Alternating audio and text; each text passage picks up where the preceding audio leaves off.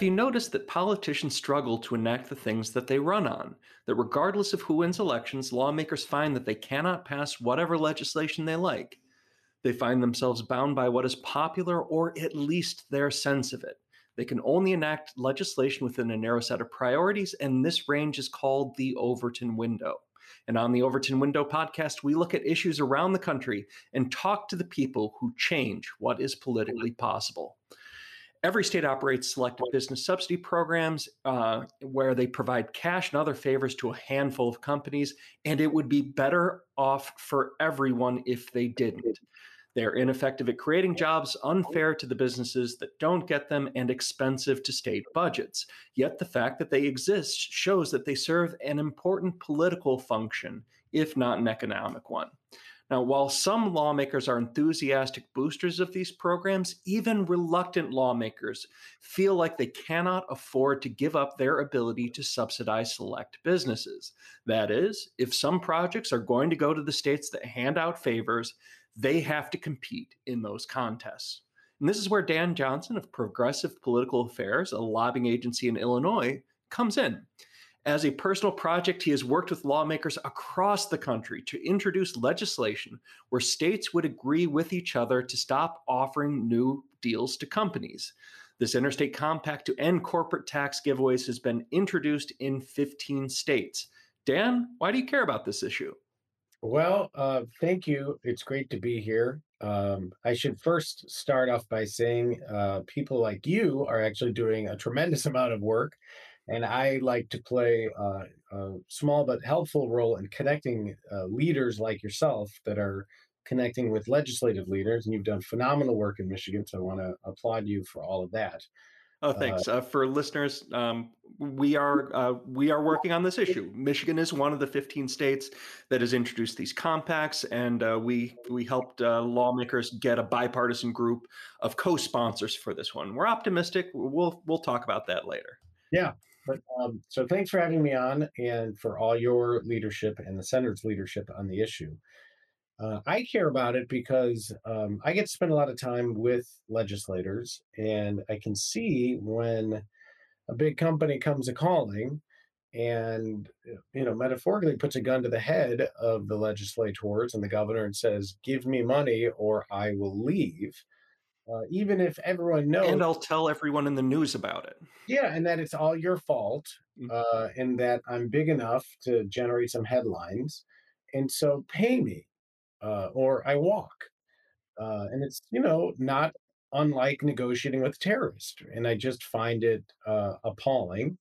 And I have a lot of empathy for the governors and the legislators that are put under enormous pressure to pony up and to pay the ransom, which is essentially what it is. And the one that kind of struck with me is the Chicago Board of Exchange, which is, in Chicago. They felt they were paying too much in taxes, and they essentially demanded that the legislature change the tax code to cut their tax bill. And a lot of my friends on both sides of the aisle, you could see, were just under enormous pressure not to be the reason why, CBOE left Chicago for some other place, even though it was pretty clear it was all just a bluff and just an excuse to pay tens of millions of dollars less. It's just the wrong way to do policy. And if there's a way that I can help move us away from it, I'm delighted to do it. Can you etch out what the compact is and how it works? Sure. So the idea is it's a prisoner's dilemma in that every state feels like they have to compete as to how big a ransom they'll pay to a big company. The bigger the company, it seems like the bigger the ransom. And Amazon's, sort of disgusting auction of their Amazon HQ2 a few years ago was a big impetus for trying to fix this through the Interstate Compact. But the idea is, well, how do we get enough of us that all feel like this is a bad game that we're all playing, and it's a horrible use of precious taxpayer dollars, and it perpetuates wealth inequality among businesses because the bigger you are, the less you pay, and leading the rest of us to pay, pick up the freight. But how do we quit doing it. And, you know, you could just say, well, we're just not going to compete, but that's a challenging position for a governor or a legislature to be in. And instead, we could say, well, let's all agree that we will lay down our swords together. And let's all agree that we won't, we'll make it illegal to offer these subsidies by creating an agreement among the states. And that's what an interstate compact is, which is just a legally binding agreement to take a certain action. So things like the Powerball for the lottery, Mhm. that's an interstate compact. The New York, New Jersey Port Authority, right? That's an interstate compact. There's a billion of them, right? About insurance, Yeah. veterans, and all sorts of stuff. Driver's licenses and how you deal with fugitives, and there's a lot of interstate compacts out there. Licensure for nurses, stuff like that. And so this one is just about economic development policy to say we won't offer a subsidy to a special company specific subsidy if another state won't offer a company specific subsidy. And so when enough of states agree to do it, then it's illegal to do it. Yeah, and this is a way of leveraging that excuse of saying, look, we don't feel comfortable doing this one, but if other states are doing it, we've got to have these things too. And agreeing with other states, hey, well, maybe we don't actually have to do this. Right. Right. And and what I like about this too is that I think a lot of lawmakers are reluctant about these things. I mean, the people who support them, they just love them. They think it's a great idea. It's a great idea for you to give me money. It's great for everyone if you give me money. But this one, for those skeptical lawmakers that feel that they have to compete, this is a way of saying, okay, maybe for this project where they say that we need to do this, we'll do it. But in the future, let's agree with others that this isn't the kind of competition we want. So, Yeah. like, that's why I think it's a brilliant idea. Well, look, your work on laying out what the parameters of it might look like has been very helpful. And I think it appeals to a lot of legislators who might feel like, hey, on Project X, to get this company to stay or to come, I don't want to kill that project. But even boosters kind of feel like, yeah, it's not great. Mm, It's not yeah. great to cut a ribbon only because they don't have to pay taxes like everybody else does, or we're just shoveling money at a particular company. Um, Mhm. so over the medium to long term, this is the hope is we'll build a bipartisan consensus that this sort of company specific subsidies ought to be illegal, and then we'll make it illegal. Yeah. Well, and it's not just bipartisan too, but it's also cross ideological. Like like both sides, like they don't want to compete over how much special favors we can give to individual companies. We want to compete over quality of life issues. We want to say we're the best place to be. Now, sometimes there's different ideas of exactly what that means, but we agree that it doesn't mean the place that gives out the biggest special incentives to companies that ask for them. Yes, I think the idea is, maybe it's a red competition that, hey, look, we have the lowest tax burden, the lowest regulatory burden, or a blue vision where, look, we've got the best public services and the best infrastructure and the best educated workforce.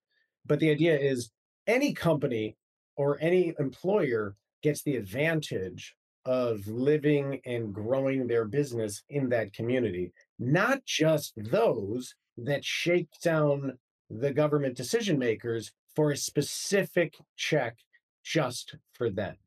And that, Yeah.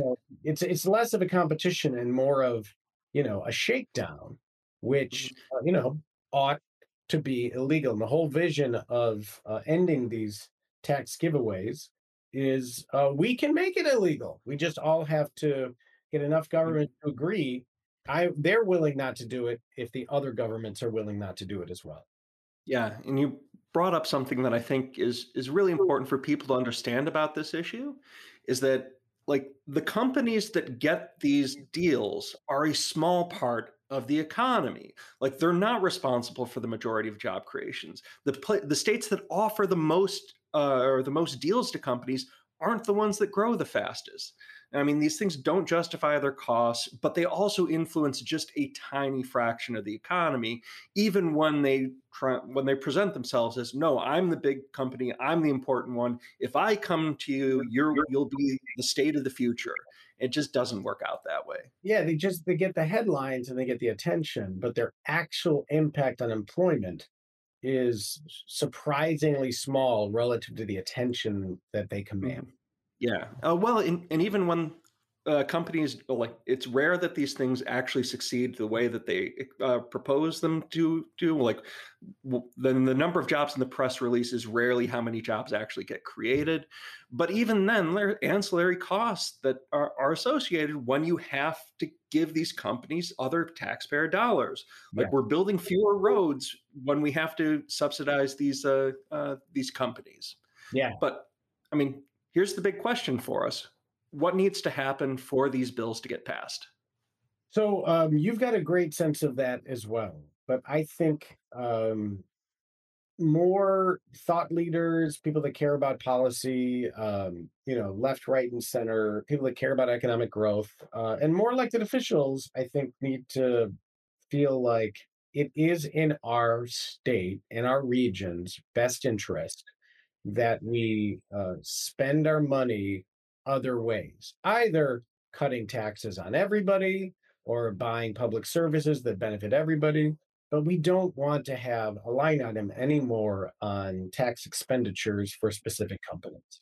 And if they come to that conclusion, and it's rare to find somebody that is enthusiastic about that use of our public Mhm, dollars. It's rare to find somebody that says, this is great and we should do more of it. And if only we could 10x how much money mhm. we're shoveling at a specific company. It's more, Well, uh, now I have met true believers, and I think usually it's people who like they're. I mean, part of the excuse that happens on this one is that these programs don't really cost anything to the taxpayer because there's going to generate economic benefits, and we're going to tax that, and that's going to pay its full freight, and that's going to pay for these deals. And when you look on the outside, it's like there's a lot of assumptions that you have to do to get there, and then you have to ignore all skepticism that this company would do might do exactly the same thing that they would do in lieu of state support. all of it. So, I mean,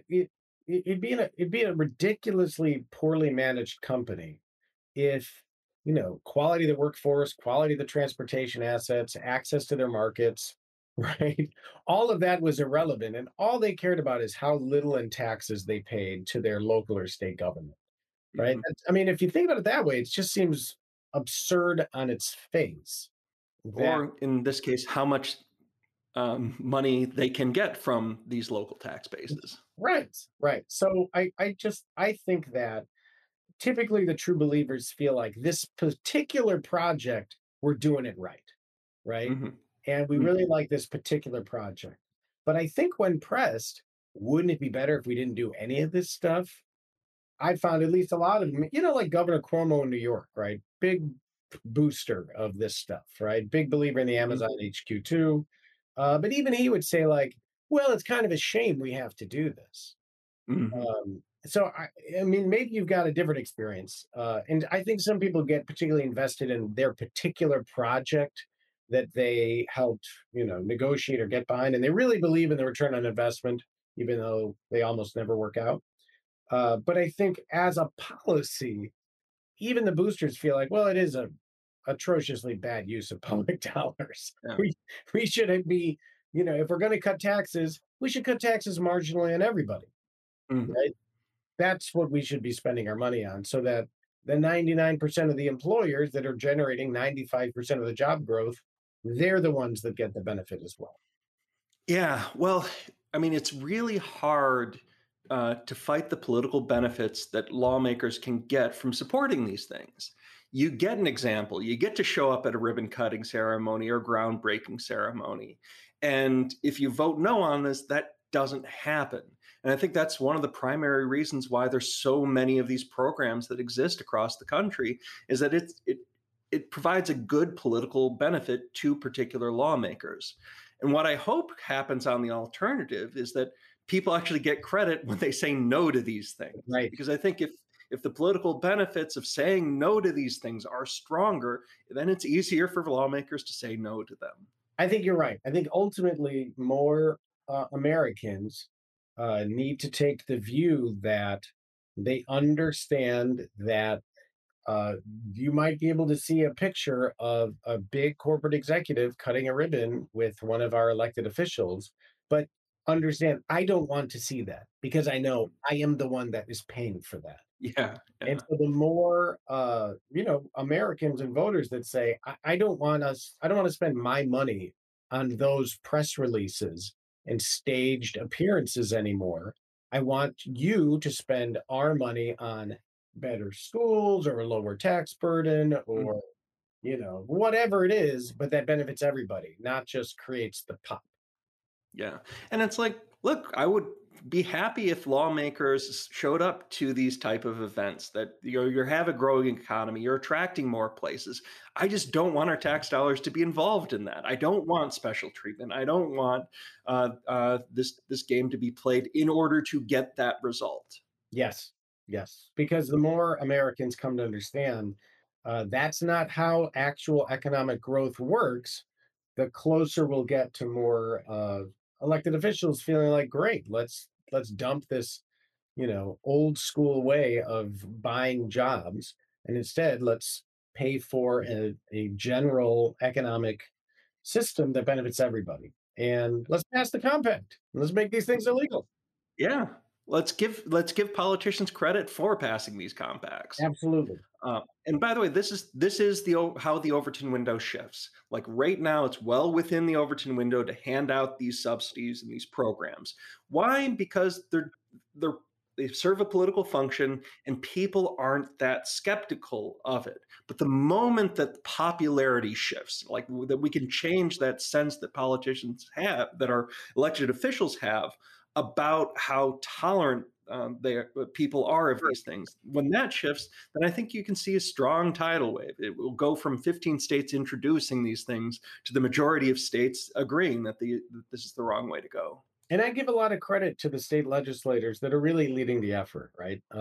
There's the legislators in Michigan, it's an extraordinary group of bipartisan leaders, and it does take some political courage to stand out and say this is the right policy. And Mhm. it's easy for somebody to say, "Well, gee, you're against jobs," but I think it takes vision and dedication and diligence because you know how difficult it is to build support for passing a bill and the fact that Mhm. some politicians are willing to spend their political capital and their time building support for this, I admire and appreciate. And they're the ones that are ultimately the ones that are going to get this thing done to finally end our wasteful tax giveaways. I should plug the website where these legislators Yeah. are listed at endtaxgiveaways.org.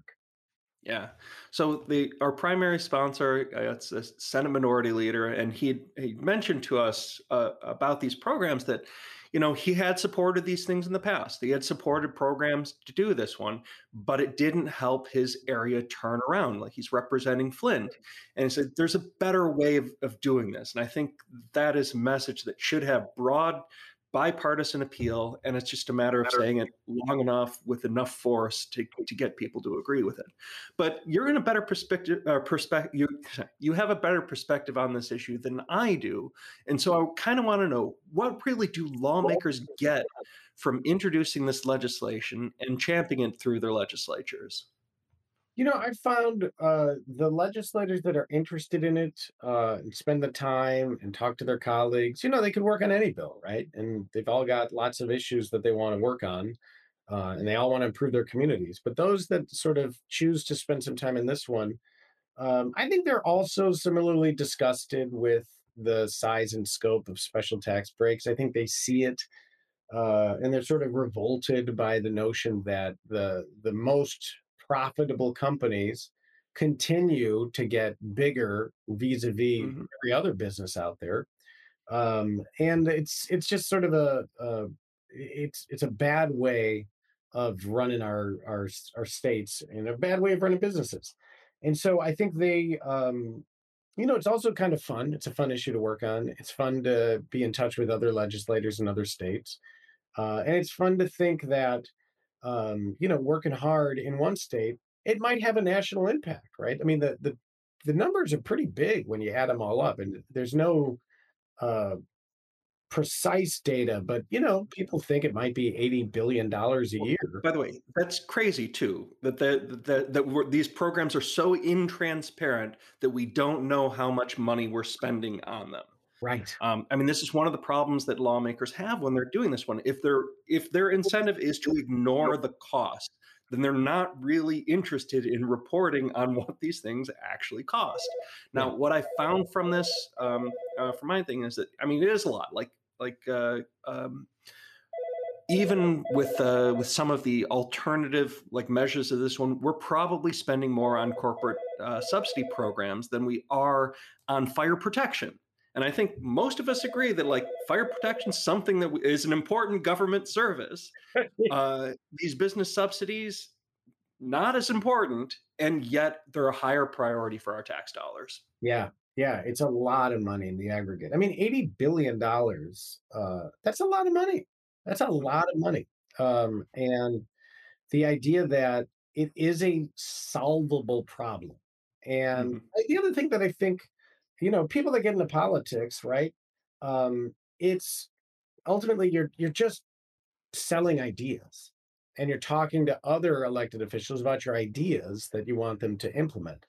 And this is a big idea, but it's what's kind of exciting about it is in fact doable. We can in fact, banish company specific subsidies over time to the, dustbin of history.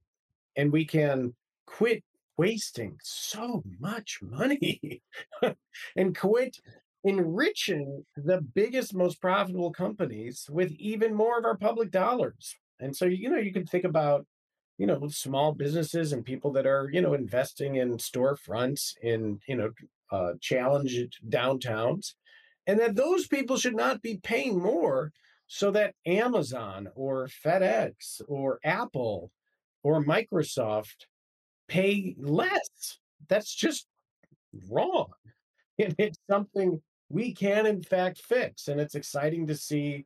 And again, really credit your work in Michigan to find and work with bipartisan leaders to say we don't have to do this going forward. And the other part that's interesting, it doesn't have to be I just feel like there's a lot of empathy to the governors that feel like they have to cut these deals in the week and the month that they're in to help their people and to grow their economy.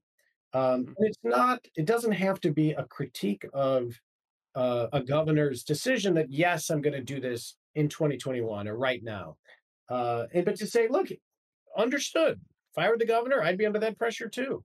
Mhm. But we shouldn't do this in the future. So over time, let's get rid of this stuff. And it doesn't have Yeah. to be a sort of personal critique of someone's judgment that this deal at this time for their community seems like the right choice to make. Yeah, and that's why I think this compact in particular serves an important strategic purpose, so that if there are people who are reluctant to do this one and they do it anyway, there's also a new incentive now to sign up for this one so that they don't have to do it in the future. I think But I want to talk a little more about the practical business that you're engaged in, though, which is to get legislators to introduce and sponsor and otherwise support this compact. How exactly do you do that? well, look, realistically, it's there's a one of the most important ways that I've had any impact on moving towards success is finding people and organizations like yours that Mm. are willing to spend your time and your center's time talking to legislators and seeing, and people that they know and they trust, and asking them to do it.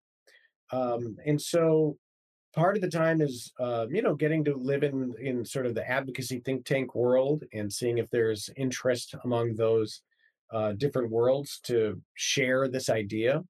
Another thing I do is it's as you know, it's a lot of sort of secretarial work at trying Mhm. to schedule a conference call, right?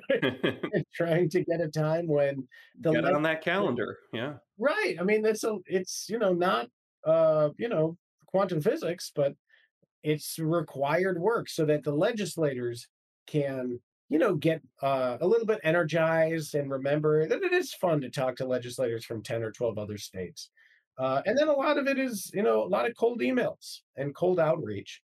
And then Mhm. asking other legislators, hey, would do you know anybody in wherever, Oklahoma, or, we still don't have somebody in New Mexico, right? We're looking for somebody in Kansas, stuff like that, because they do know other politicians. So a lot of it is sort of keeping the flame alive, and the nice part about this one is there's a lot of people that are very collaborative, sharing the burden.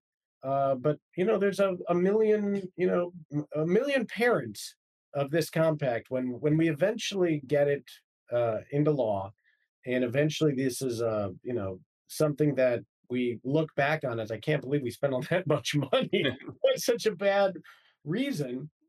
There'll be thousands of legislators and hundreds of advocates and thought leaders that will, have a good deal of credit to share for making this bipartisan consensus come to be. Yeah, but I wanted to dwell just on the practical parts because I think a lot of people don't know just what really drives lawmakers to introduce legislation, those committee hearings to happen, these votes to happen, which is you be polite and you ask people. Yes. And you try and get some of their time. And in our cases, we don't have any money to offer you. We just hope that you think that this is a good idea. It's true. I mean, there's a Chicago alderman, Ed Burke, who's got a good line. He said, "People like to be asked and they Mhm. like to be thanked." And Yes. so I do ask a lot of legislators to consider getting behind a particular bill. My day job is I'm a lobbyist. And so I do this for clients. So that's one reason I kind of know how this, can work is on behalf of clients. I'm trying to pass bills all the time. And Mhm. so this bill, there doesn't happen to be a client for it, but it's just a cause that's, to me, I think important and impactful, but also, fun. And so we ask legislators that are entrusted with the sacred votes of their citizens to act on their behalf whether they would be willing to consider exercising their judgment to say they put their name behind this issue and introduce a bill or co sponsor the bill or vote for the bill. And then there are other experts like the folks over at the Mercatus Center, Dr. Farron, that will literally fly around the country and testify Mhm. uh, to legislators about why the compact makes sense and why the status quo doesn't make a lot of sense, and that helps too. But I think for anybody that's listening that hasn't happened to call your state representative or state senator or mayor or whatever, I'd encourage every citizen. I mean, if you're listening to the Overton window, you must be policy oriented citizen in the first Mhm. place. But I'd really encourage folks get in the habit of once a month calling your elected officials who actually do like to hear from you and just Mhm. share, hey, this is what's on my mind, and ask them to file a bill or vote for a bill. Because from the politician's perspective, um, you know, they are not mind readers. They cannot know what their constituents think unless we tell them. Mhm. And, there are very few politicians that don't like to hear from it, but almost all politicians, they sincerely enjoy it when their constituents tell them what they think, because then that's the only way they'll know. Yeah. And it's so much different on the state level too, where, Yeah. getting calls from normal people matter a lot more than for these US Senate offices where they're bombarded with their non-constituents yelling at them about something or other. Yes. Yes. And it's harder, right? A member of Congress represents almost 700,000 people, state rep, maybe 50 or 30 or 70,000 or 100,000, depending on the. Depending on the state. Yes, so one of the state reps said, the it's kind of like Fred Rogers says, look for the helpers. State legislators are the helpers. They're like little league coaches and they teach Sunday school and they're the ones that like clean up after an event and they're the ones that want to help. And one of the ways they like to help is to hear from their folks about what they'd like. So I encourage you, check out ntaxgiveaways.org, and ask your legislator to, if your state isn't in on that list, ask your legislator to just file the bill. Dan, good luck to you in shifting the Overton window. Thank you. Thank you for listening to this episode of The Overton Window, a podcast by the Mackinac Center for Public Policy. Learn more about the Overton Window at www.theovertonwindow.com.